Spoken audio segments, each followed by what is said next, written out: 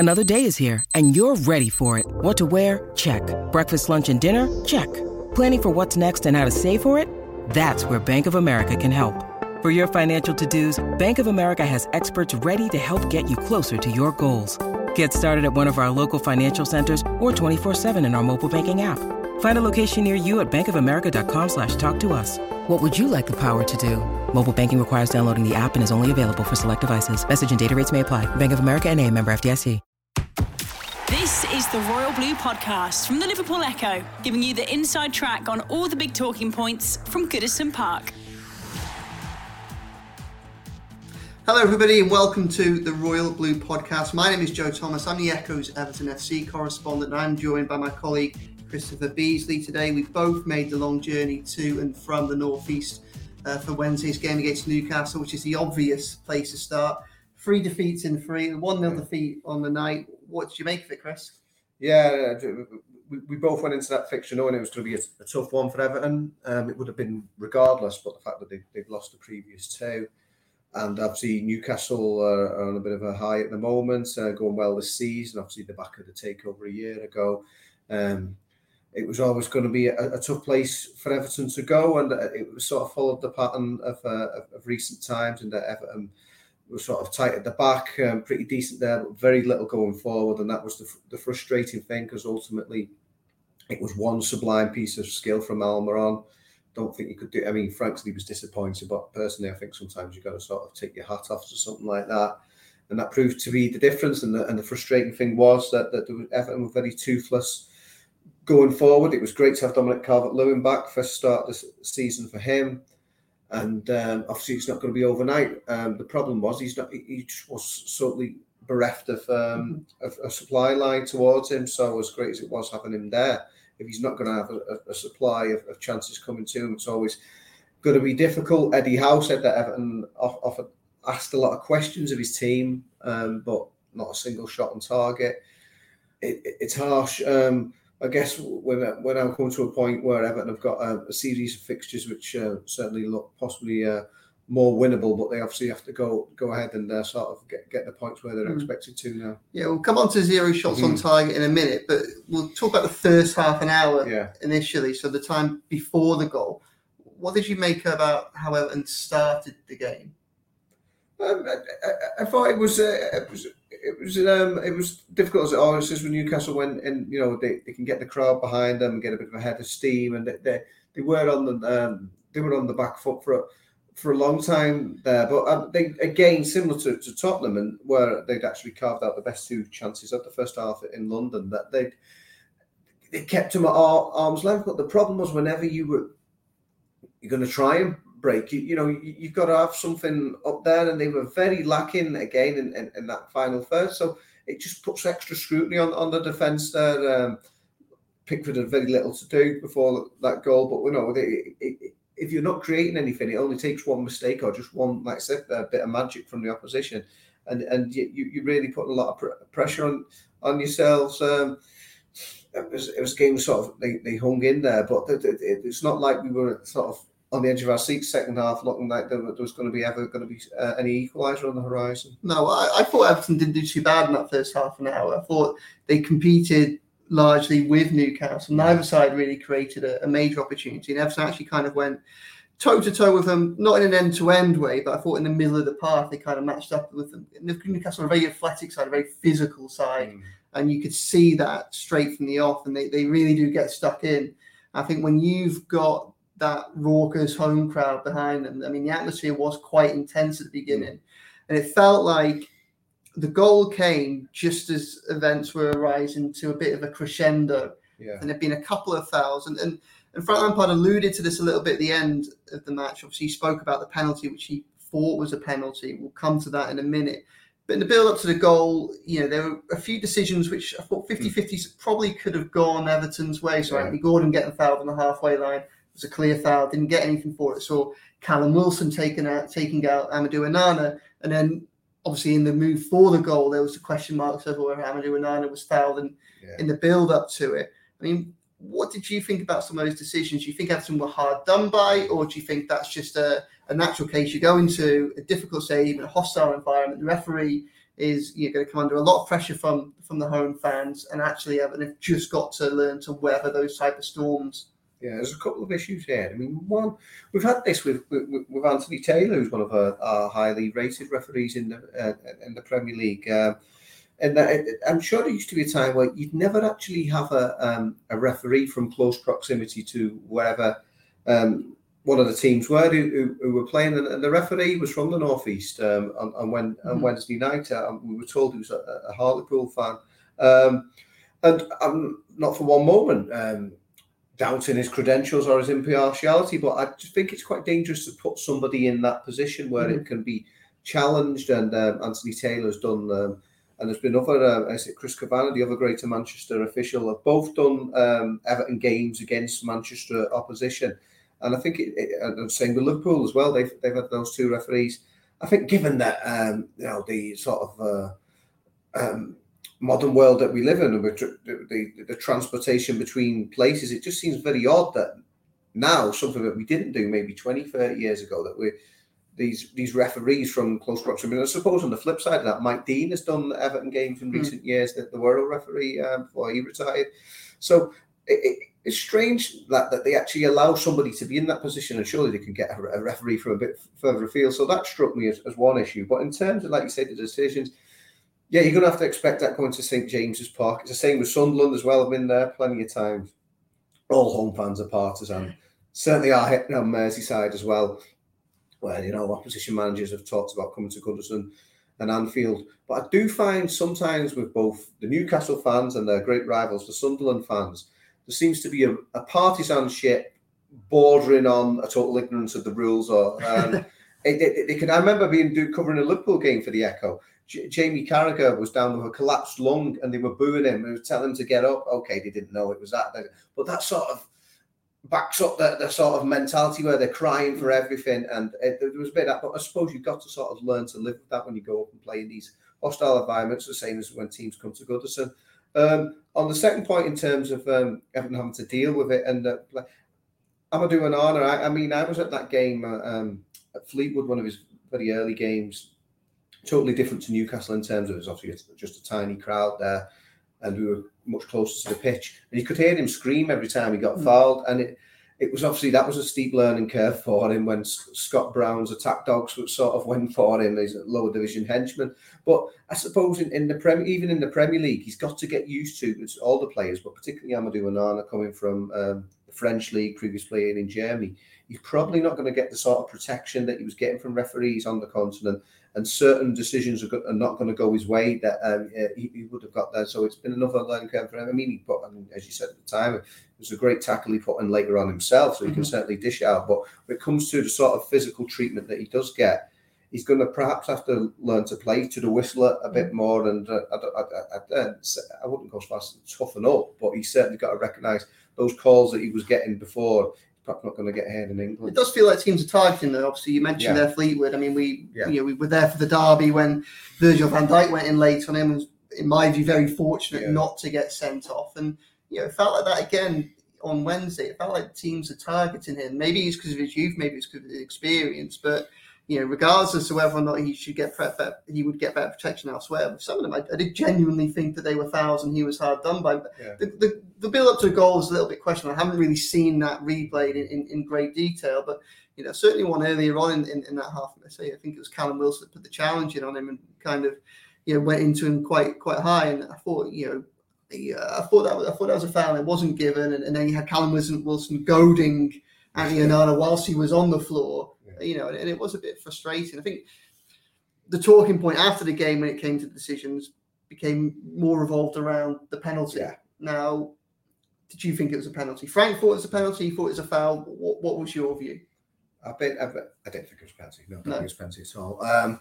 There's been ones in the past where I've been certainly on Frank's side. I think he said a case there with Anthony Gordon, and I think rightly or wrongly, unfortunately, Anthony is gaining something of a reputation with match officials. Well, Frank's concerned about that, and with rival fans as well, isn't he? Frank's becoming concerned that Anthony Gordon isn't getting decisions that he should be getting because of a wider reputation, which just shapes less about what's going on the pitch and more on the circus around it, and people almost so desperate to undermine him as fans from other clubs seem to be.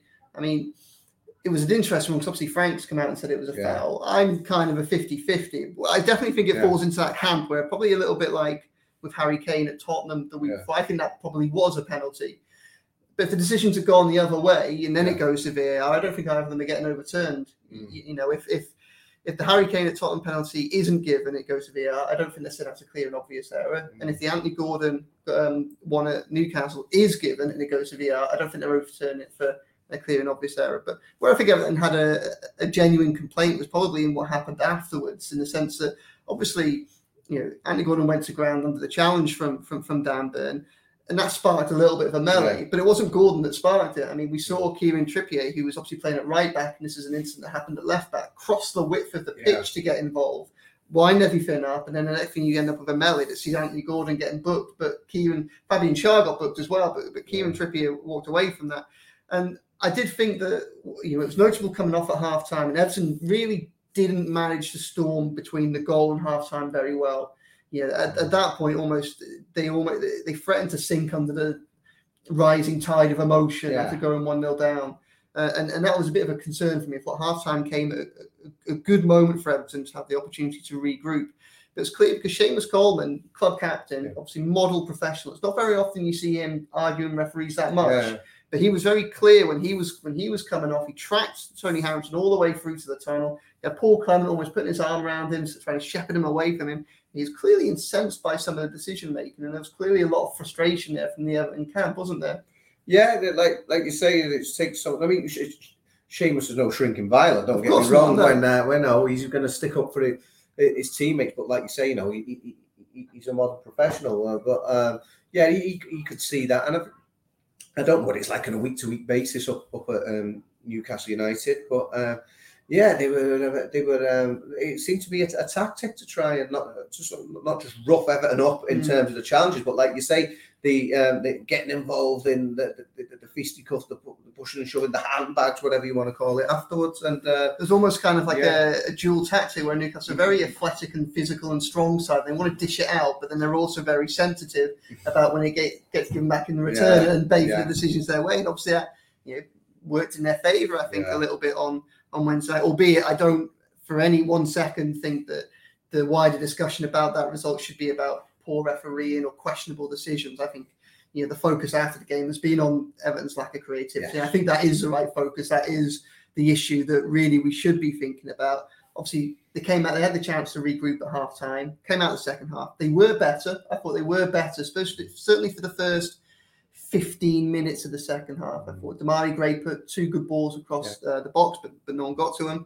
But obviously, and I think this is a concern, is that Everton, when chasing the game, just like they did at Spurs, now for the first hour at 0-0, they created the best 2 chances. The game plan worked really well. But it almost became difficult once they went behind. That was when they struggled to create any kind of attacking threat. And it's the same against Newcastle. Now, without any real attacking threat, at a point when they need something to get something out of the game. I mean, what was your concern when you were looking at that second half? I mean, did you ever really feel that Everton were going to find an equaliser? No, I didn't. No, that was the big concern, because on the back of it was you and I were down at Southampton just 3 weeks ago, and we always saw that as a watershed moment. Not only were Everton scoring twice for the first time this season, come back as well. They come from behind. They come right, and we're saying quite rightly, Everton maybe a year ago couldn't and wouldn't have done that. So we thought that was, the start of obviously something better then. So hopefully, that it's not game over as soon as we go 1-0 down. But the last 2 away games, it's almost felt like that as soon as that first goal did go in, that there was no way back. And we thought that Everton had gone beyond that. Okay, they were playing much harder opposition. Newcastle and Tottenham both highly likely to finish above Southampton this season and to finish above Everton. And I think that's nothing that we've got to remember. Everton have lost 3 on the bounce, but they have been playing 3 teams who are likely to finish above them this season. It was frustrating, but I think what they weren't doing is obviously got Calvert-Lewin back there. They just weren't getting the crosses into him. Like you mentioned, when Gray escaped down the left, that was one. It was like a low cross, wasn't it? And there was nobody. There was nobody just on the end of it. But in terms of just swinging them in, I think Michael Ball said it in his column ahead of the Newcastle game. I mean, after the Tottenham Hotspur match when he was saying that, you know, he's a former fullback himself, because the fullbacks have also got to help in here if Everton's wingers aren't providing the crosses, and that just ask the questions, just get in there and put the ball in. He was upset after the Tottenham game. He felt that Everton's wingers were taking too many touches, and he says, as an opposition fullback, that makes it easy for you, get time to set. He'd much rather they do that than just knock it in there. And then they've got to be more proactive in this respect, as Frank's been saying in his press conference today, with all that Calvert-Lewin brings to the attack and those extra attributes now.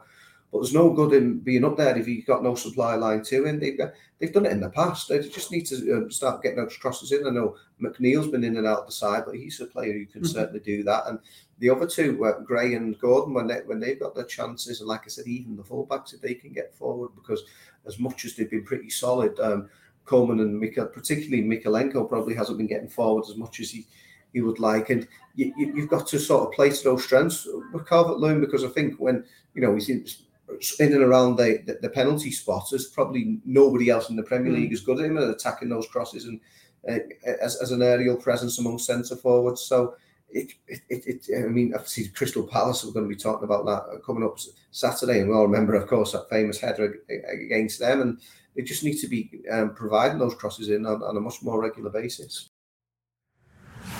The Royal Blue Podcast from the Liverpool Echo. When you need mealtime inspiration, it's worth shopping Kroger, where you'll find over 30,000 mouth-watering choices that excite your inner foodie. And no matter what tasty choice you make, you'll enjoy our everyday low prices, plus extra ways to save, like digital coupons worth over $600 each week. You can also save up to $1 off per gallon at the pump with fuel points. More savings and more inspiring flavors make shopping Kroger worth it every time. Kroger, fresh for everyone. Fuel restrictions apply. Point that I made in my match report after, where Everton have found the solution to some extent, and they've got their most prolific goal scorer, their most ruthless finisher in the squad. Perhaps with the exception of Michael Keane. I don't know how many training videos you watch, but he keeps popping up and he keeps finishing them. In fairness to him, as obviously he did so well against Crystal Palace. You referenced that game a few minutes ago, but it seemed he's all well and good having Dominic Calvert-Lewin on the pitch, but you've got to play to his strengths, so you've got to create for him. It seems quite peculiar that he comes off just as Garner and McNeil, who are probably two of the better players to put balls into the box. Two players with better distribution and better crosses are coming on. And that's it almost felt a little bit like, Everton, and this might be a natural teething problem just because of the nature of the way they started the season with Calvert-Lewin being out injured. But obviously, it's a side that's just about got used to playing without a main striker, without a focal point, a target man up front. And now one's come in, and now they've almost got to suddenly readjust and kind of address their attacking mentality, because rather than necessarily hitting the channels, and that becomes very much a case of having to actually go out wide and cross the ball, doesn't it? And hit the target man in the middle. I mean, how confident are you that this Everton side can do that? Because obviously when we've seen Dominic Calvert-Lewin at his strength and under Ancelotti, he's got 16 goals in a season, and he was supplied by Sigurdsson, by James Rodriguez, by Luca Dean, three, fantastic crosses of the ball, to very kind of creative and inventive players. Do you think that the current Everton squad has got the ammunition, as it were, within it to be able to supply him with the chances that he needs to score, to play to those strengths? I mean, like you say, they maybe don't have it as much as that particular team. You look at the wide options. Damari Gray tends to sort of like to cut inside and sort of like an inverted winger. And with Gordon, I think Gordon can do it, but he needs to be doing it more often. McNeil can do it, we know that, and probably from either side. But like I mentioned before, depending on the formation as well, the fullbacks need to be doing that. I mean, when Benitez came in, he had identified that straight away. As much as it was a disaster that spell, but when he came in, Damari Gray on one side, like I said, okay, he likes to cut inside, but then Andros Townsend, but I mean, Andros isn't going to be back until possibly the turn of the year, and we're given his age. I mean, he's super fit, and he did well before his injury, but you can't necessarily depend on that. You don't know how sharp he's going to be or how long it's going to be, a nasty injury like that at an advanced stage of your career. gonna hope that he's going to be okay. So I mean, he could provide that once he's fit, but that's not going to be since the second half of the season. So there are concerns over that because Calvert-Lewin, for all his strengths, and there are many, as both you or I, or even Frank Lampard would tell you, as he did today at Finch Farm, he's not the sort of striker who can do it all on his own. He's not somebody like Harry Kane, who he's been understudy to at the national team a couple of years ago.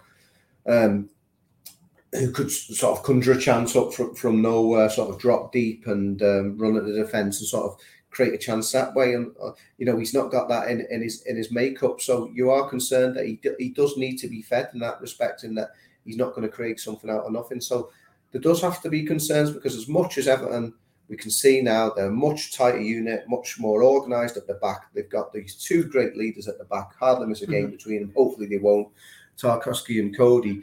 That's more or less sorted. We're happy with that. The department of the pitch, England's number one, despite what Newcastle fans might say. Jordan Pickford in between the sticks.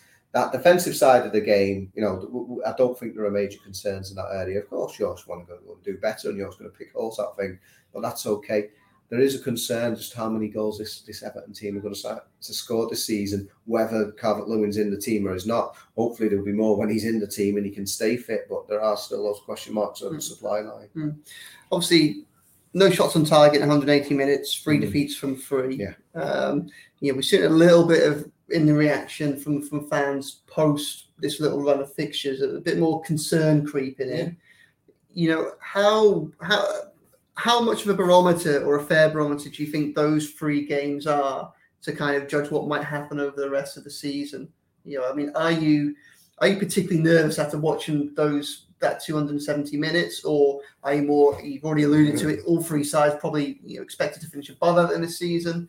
Are you actually almost trying to take a step back and be a little bit more realistic, a bit more pragmatic, and go, okay, and didn't get the results that they would have liked, but actually, perhaps isn't so much of a surprise. There were some positives from those performances, and we go again. Where's your mindset at the minute, Chris? Yeah, there was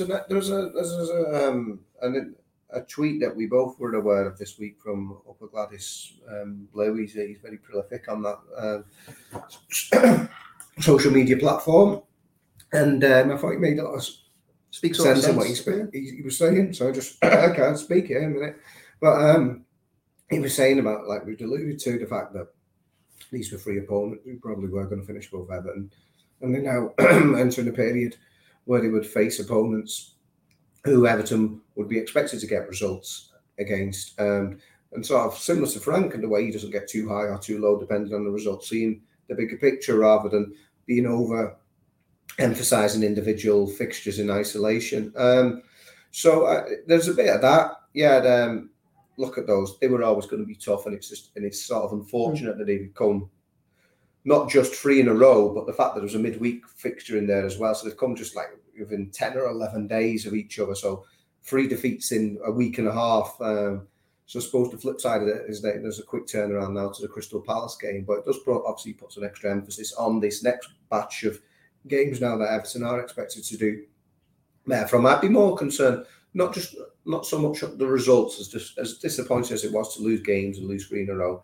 I'd be more concerned with the displays. The Manchester United game was like the scruffiest, or possibly someone said the worst display under Lampard, and the fact that they started so well, the Iwobi goal just after 5 minutes, just the way that sort of all fell apart and was sort of self-inflicted wounds on that occasion. And then with Tottenham, good for an hour, but then after they'd broken the deadlock, just sort of no response. And then at Newcastle again, not looking like they were scoring. So I'd possibly be more concerned with the way they've gone down, not the fact that they've lost, but rather than going down in a blaze of glory and trying to sort of really ask a few questions, despite what Eddie Howe said.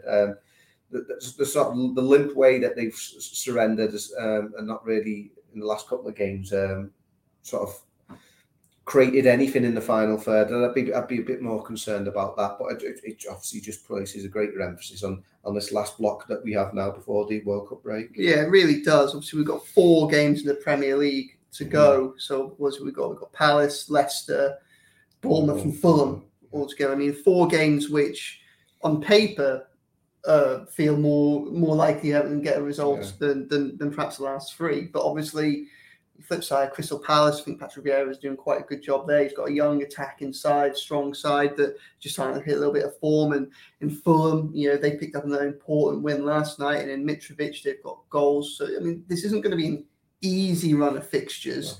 Bournemouth seem to be finding results. Like, I look at Bournemouth and I think, feel relatively confident Everton will finish above them, but then they pick up another result. I'm thinking, where's this coming from? Obviously, I've got 10 points at the minute from 11 games. Yeah. It'll be 15 games by the time we break the World Cup. How many points do you think Everton need to be targeted for this next 4 games? Where do Everton need to get to? Yeah. To not then send their fans into 6 weeks of sleepless nights over the back end of November and beginning of December, and worrying about whether they're going to have another difficult season on their hands. I'm just thinking probably about 9. Yeah, at least. Yeah, I think you'd want to win both of the home games, and you could say with the 2 away games, a couple of draws would actually be better points wise to win one and lose one. So yeah, I certainly think that you'd be hoping to win both of those home matches if that's what you're talking about, being comfortable, being, like say, not going into the break sleepless nights, and then either one of the 2 away games or avoid defeat in both of them. And then obviously there's a couple of games as well, but that's its own entity. But yeah, in terms of points, yeah, something like that. Yeah, certainly hope, because that's the thing, as much as you can accept these 3 defeats, you don't like it, and that's not defeatist, but you can, be realistic and say that, okay, they are 3 teams, not necessarily, well, they do have greater resources, I guess, now with Newcastle on the takeover. So 3 teams ahead of Everton, who you'd expect to be, but again, that they've got to actually go and win these ones now. And they would always be expected to do well in these games, but it has obviously made it, the fact that they have got 0 points for the last 9, that's an increased emphasis on these games. They're only a point above the relegation zone now. Again, they're averaging less than a point a game. Yes, there's mitigating circumstances, but they need to pick up over this last month before the break. Yeah, I mean, context is important as well, though, I think, isn't it? When remember that when you look at the bottom half of that Premier League table, I mean, pretty much the whole of the bottom half, I can't help but look at it and think, yes, Everton have got problems, or they've got issues that they need to address, and which supporters, and I'm sure the club would want to address sooner rather than later. But they're not alone in that. No. There's probably as many as 10 sides in the Premier League that are, struggling for consistency, struggling for form. Some of them are struggling for goals, some of them are struggling for clean sheets, some of them are struggling for discipline. 5 of them or 5 sides in the have already lost their managers this season. Obviously, some of them in the top half as well. Some of them are managers. We saw Steven Gerrard, the subject of. I mean, it feels like every time something happens with Gerrard, Lampard has to be asked about it. Like as a local reporter sitting in on some of those press conferences, when something happens, whenever it's England that comes up or whether it's Steven Gerrard that comes up, it can be quite frustrating because it tends to dominate the conversations of other reporters, doesn't it? And I think felt like that again today. This is an Everton press conference and they're not playing Villa anytime soon. So why is Steven Gerrard going to keep coming up in his departure from Aston Villa? But it is worth bearing in mind, I think, that when you have fears about where Everton are this season, they're actually one of a very, very big group of teams that are in a similar position. And actually, I kind of think, although there's no room for complacency and there's certainly no room to give the club a free pass on any of these issues, when I step away from it and the emotion of it all, I can't help but think that Everton are in a better position than a lot of them. I think when it comes to creativity and goals, my hope is that the solution lies to a certain extent within the squad. You've got to remember that Neal Maupay has only really just joined this group of players. Yeah. You've got to remember that DCL has only started 1 game, and we know that he can score goals. Also, I think we can see whether or not it's working every time. Obviously, it's not, but I think we can at least see what Frank is trying to do. He's trying to change a team that he inherited, which almost had to be a sit deep counter-attacking side, because that was the situation he inherited, the players he inherited, and add on to that injuries and the pressure for points because of relegation last season. He's trying to change that to a more progressive team that's trying to play through the middle, play better football, almost force the game to be competed 20 yards further up the pitch than it was at the back end of last season. So you can at least see a structure. You can at least see what he's trying to do. And I'm not convinced that is evident at so many of those other clubs, whether it be behind the scenes, you're not sure what they're trying to do from a leadership perspective or beyond the pitch, and you're not quite sure what their plan for games are. I think Aston Villa, sadly for Steven Gerrard, sadly depending on your thought process, they didn't seem to have any kind of structure or idea for progression either behind the scenes or on the pitch. Like, it just felt like a bit of a mess of a situation by the end of it. But do take a little bit of comfort from the fact that basically other teams are having a lot of difficulty. And I feel like the solutions are more achievable or more within the reach of Everton than they are for some of those other clubs. I mean, would you agree, or are you actually seeing, you got the klaxons, you got the emergency sirens waving in your head, you're thinking, oh my God, I can see another situation like last year developing if this doesn't get sorted. And when I say get sorted, when we go into January, I think there is an acceptance that Everton do need to try and strengthen going forward as well. Like, I don't think anybody is blind to that. Obviously, whether that means that the right player becomes available for the right price and the deal can get done. Obviously, there are a lot of clubs that I think are looking for the same type of player, to be perfectly honest. But, are you confident that Everton can sort this out? Frank Lampard in the immediate future, Frank Lampard and Kevin Farwell during the World Cup break in January. I mean, are you actually relatively at ease with the situation and think, you know what, I think Everton will sort this out. They're on an upward trajectory. I'm not as nervous as I was maybe this stage last season. Yeah. Where's your head at, Chris? Oh, yeah. A year ago, well, we're trying to think now where we have been up to. Say post Norwich, obviously, sack. Like, I mean, at that point. The Royal Blue Podcast from the Liverpool Echo. Well, the fact that Rafael Benitez was Everton manager, that was. But I think that everyone is totally united on the Frank, and they can see that, is it 6 managers in 6 years? That's why Everton are struggling the way that they are. Got a piece coming up for tomorrow, 5th anniversary of Ronald Koeman's last game, and the fact that it's been 5 managers in 5 years since then.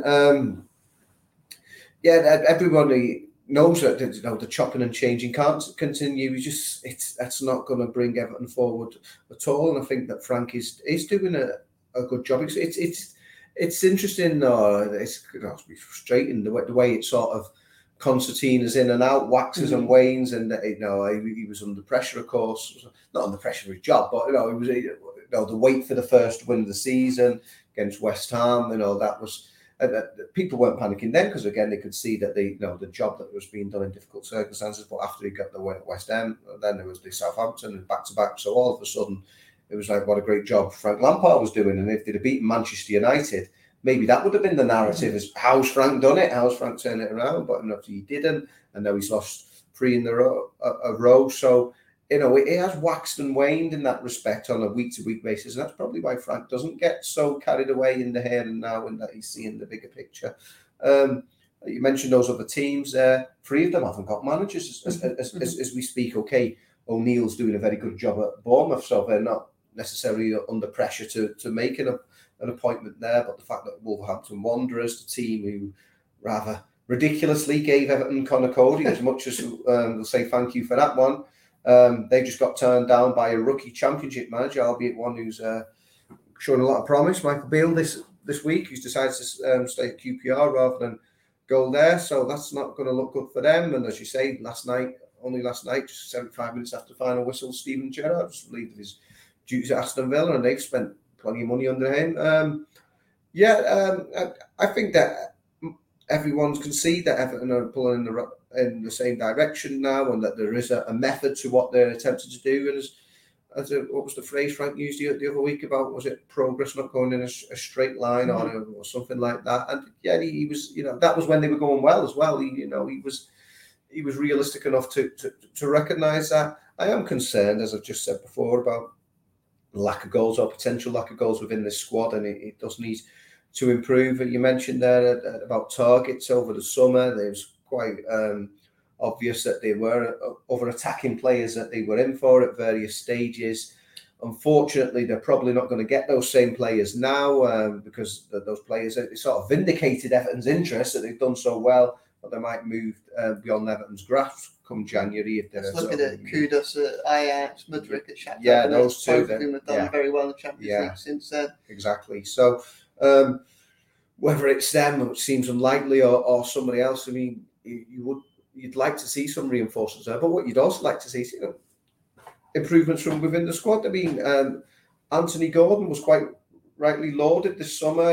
He had that high-profile interest. Newcastle, actually, at one point, along with Tottenham, and then obviously Chelsea very heavily in the last weeks of the window. A lot of people would have probably expected him to go to Stamford Bridge, but Everton, were interested in those offers, no matter how big they might have been. And Frank said it wasn't possibly the figures that were being quoted. Maybe it wasn't 60 million.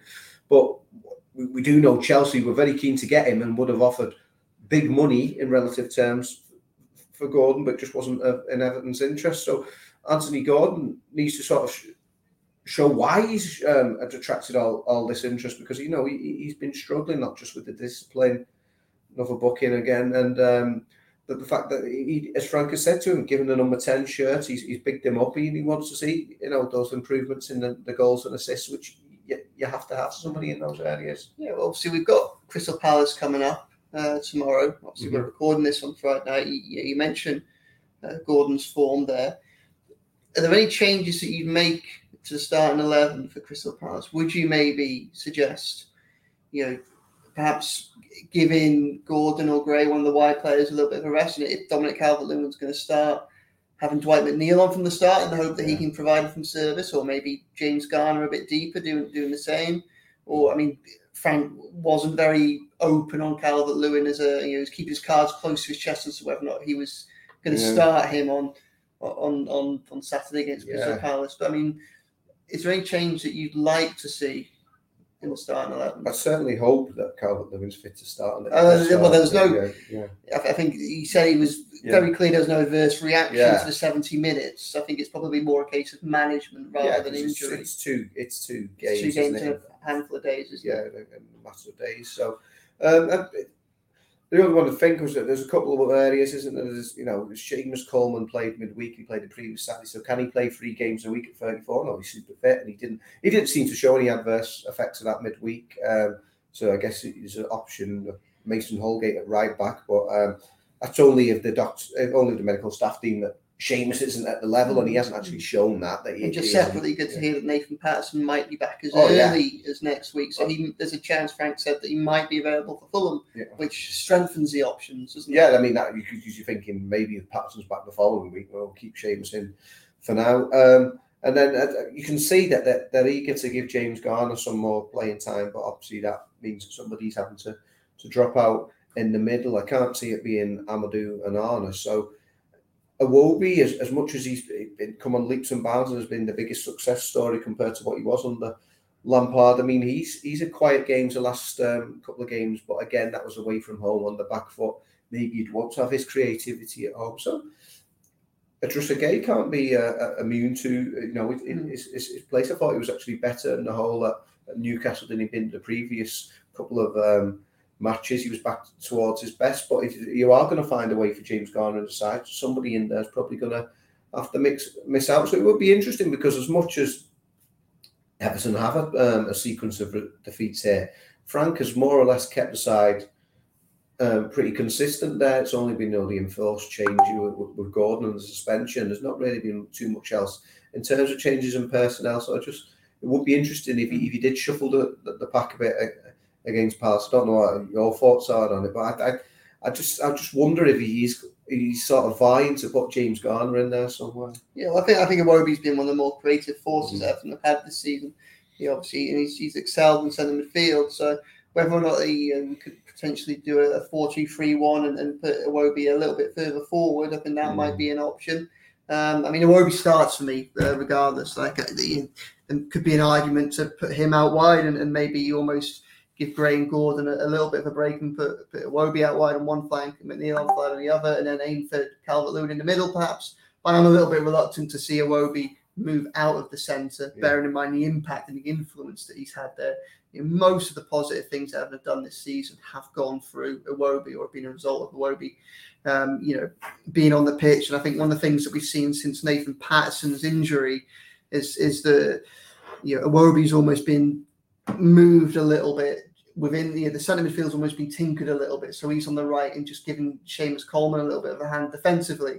And it's interesting because when you think of it, again, an unfortunate injury, Patterson just can't quite seem to just get a full run of games, but Coleman coming in is a natural replacement to some extent, but it's a small change that has just reconfigured a side that was starting to build momentum with the way it was playing with each other. And I think that one of the things that we really miss now that we didn't have was that Nathan Patterson was so often an outlet for Everton, an opportunity to not just relieve pressure on the defence, but also to help start moves going forward, because almost Everton's greatest escape or greatest outlet or most probing element of their play for the first 7 or 8 games of the season when he was available was that big Tarkowski from left centre-back switch the play to Nathan Patterson, who's on the halfway line with plenty of space to run into. And obviously he was young and has a lot of work to do on improving his attacking output, but it was quite effective at times, or it looked like a tactic that was working and could work a bit better.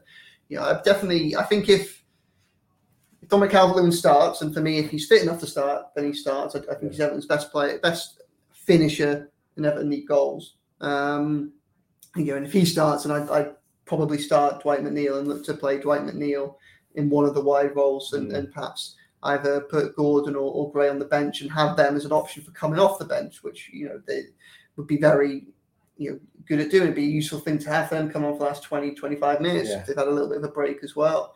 I'm interested in getting James Garner into the side as well, and you just keep hearing personnel at Everton bigging him up and talking about him.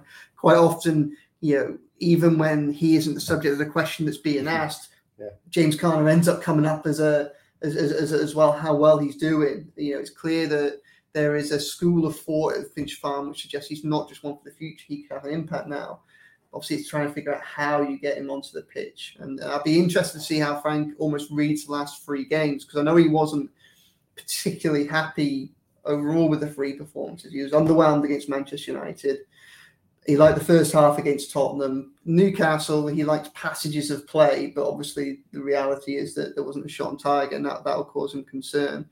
I'll be interested to see whether he gives this group one more go against a side that is a threat and will be difficult to beat, but isn't perhaps at the same stage of their development and level as the last 3 opponents, or whether actually does shuffle the pack a little bit. And I wonder if maybe bringing James Garner into the side, potentially for just again sitting back deep, or potentially for Amadou Onana, and who is very box to box, and I liked it. But obviously he's young; he's played a lot of games at the minute, a lot of games under a lot of pressure.